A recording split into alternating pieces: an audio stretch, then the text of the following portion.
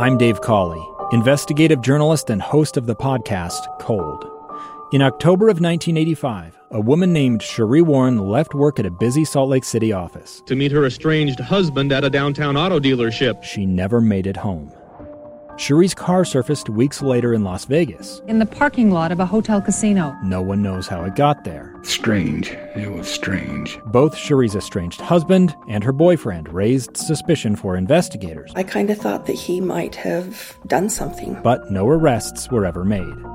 In Cold Season 3, we dig into double lives, make new connections in the case, and examine the difficulty raised by reasonable doubt. We want answers just as much as anyone else. They have creeps like that now too, so nothing's changed. That's the new Cold Season 3, The Search for Sheree, now available anywhere you get your podcasts. Welcome back to Live Mike. I'm Lee Lonsberry. We're continuing our coverage of this coronavirus stuff. And listen, today, as you well know, school's out. There are children at home. And if you are listening, kids, school is in session on this radio station, and I'm your teacher.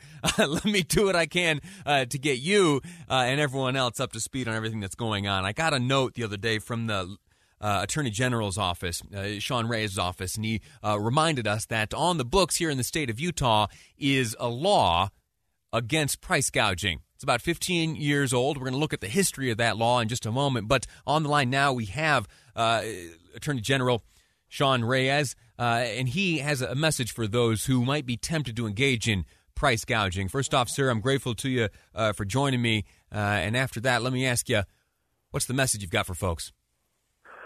Professor Lonsberry, it's great to be on. School is in session. Hey, Lee, I know you had to cut the segment down halfway, and I want to hit price gouging too. Maybe we'll catch it another time, but I really also want to give a warning on scams and frauds, people trying to do the right thing and help others out and getting taken advantage.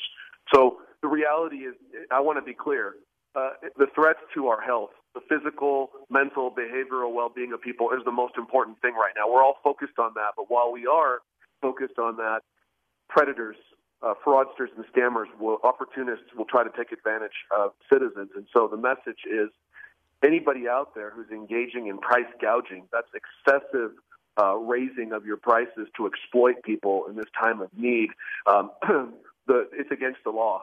And our partners at the Division of Consumer Protection are looking at and investigating that, and you are in danger of being fined. It could be up to $10,000 per incident.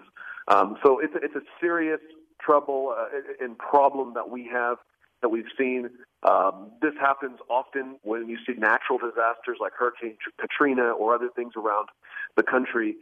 Utah doesn't have as many occurrences, but now that we're faced with this, we wanted to send the message clearly to those who are engaged in it to stop it. There's still time. Don't take advantage of those who right now need these resources. And then on the other side of things, Lee, scams. Utahns are very trusting. They are very prone to helping others in need, which is a great thing. It's wonderful.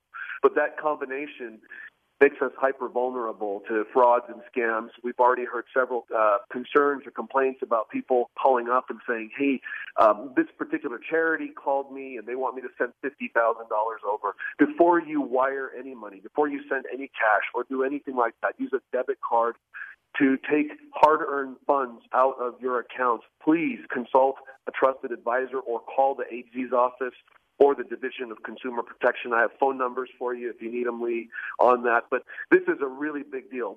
Hundreds of thousands of dollars, if not millions of dollars, will be lost in frauds and scams over the next weeks or months as we contend with this virus issue. And we just want to protect citizens and make sure that their good intentions aren't exploited by predators. I'm so glad you brought that up.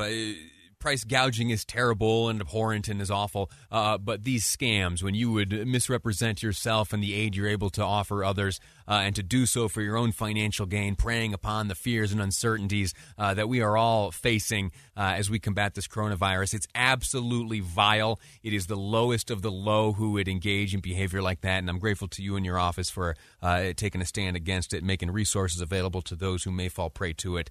Attorney General Sean Reyes, sir, I'm grateful to you for your time. Thanks for all you're doing. Look forward to speaking to you again soon. Thanks a lot, Lee. Take care now. We'll see you. You do the same. In just a moment, we're going to be speaking to Jon Huntsman Jr., candidate for governor. I made mention of that price gouging law. Here's a quick little bit of history as we get the phone lines connected. In 2005, there was a piece of legislation introduced by then Senator Patrice Arent. She, along with her counterpart in the House, they debated back and forth, and they earned the sufficient support needed to pass that piece of legislation. In fact, we reached out to Patrice earlier this morning and said, hey, you have any thoughts about that bill you passed all those years ago? And she said, if I had known then what I know now, we would have made it a little bit tougher, and I had no idea that that law would be used in this way. Well, the governor at that time, who signed that piece of legislation into law, that piece of law that is now protecting folks against price gouging, is Jon Huntsman Jr. He joins us on the line now. Sir, how are you? Hey, Lee. Very nice to be with you. Thank you. Time is very tight. Let me ask you, why did you sign that bill? Well, I signed it because we had instances of price gouging around gasoline sales in 2005 following Hurricane Katrina, and we wanted to take some steps to shut it down. Listen, I'm all for capitalism, but price gouging is a step beyond that. It crosses a certain line of ethics. And so we worked together in a bipartisan fashion, and we basically found that if you're guilty of price gouging, a retailer can be fined $1,000 per violation, or up to a maximum of $10,000 a day. So I would say that if Utahns are experiencing price gouging, first of all, shame on those who are propagating it. Second of all, they should contact the Utah Office of Consumer Services to report it, because this is completely unacceptable in a national emergency like we're facing today. Those 15 years ago when you signed that bill, it was gas prices that were top of mind.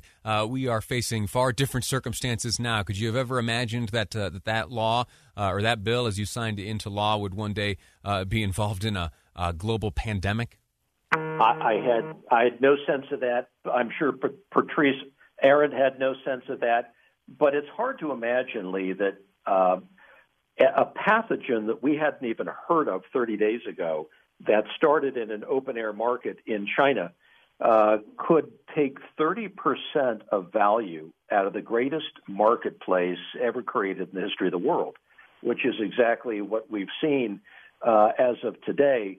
I think the good news here, Lee, is that this is not based on systems or structural failure within the financial markets themselves, like we experienced in 08 or 09, or even among the tech sector in 2002.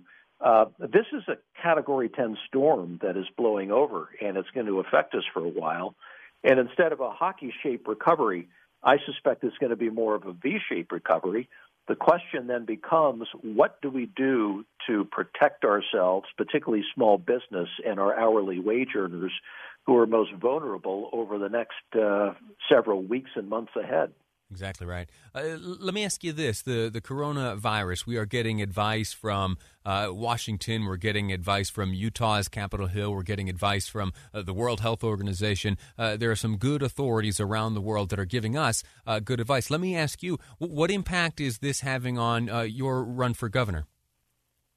Well, Lee, it's having a significant impact. I mean, who would have guessed that in the middle of a gubernatorial campaign, you would find yourself in this surreal situation of not being able to campaign with real people, right, in front of real people, groups of people, no town hall meetings, for example, even smaller groups, no state convention in the traditional sense.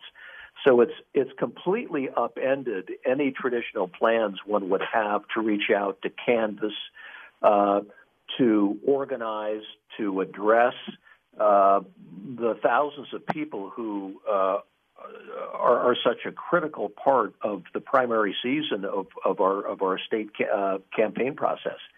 So that has to be rethought, how you actually connect with people, how you connect with groups of people if it can't be done live, your advertising strategy, getting out the vote strategy, all of this changes in ways that nobody would have considered heretofore.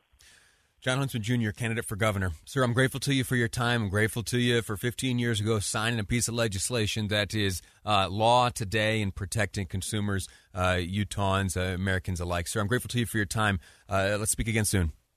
Thank you, Lee, and thank you for highlighting this important issue. Absolutely. We're going to take a quick break as I scroll through the various financial indices here, the Dow Jones, the NASDAQ, S&P. At closure, they're all down 12, 13%. We're going to break that all down, see if there's anything you and I need to know going into the evening. We're going to be joined next by Shane Stewart, Certified Financial Planner with DMBA. He'll be our guest next here on Live Mike. I'm Lee Lonsberry, and this is KSL News Radio.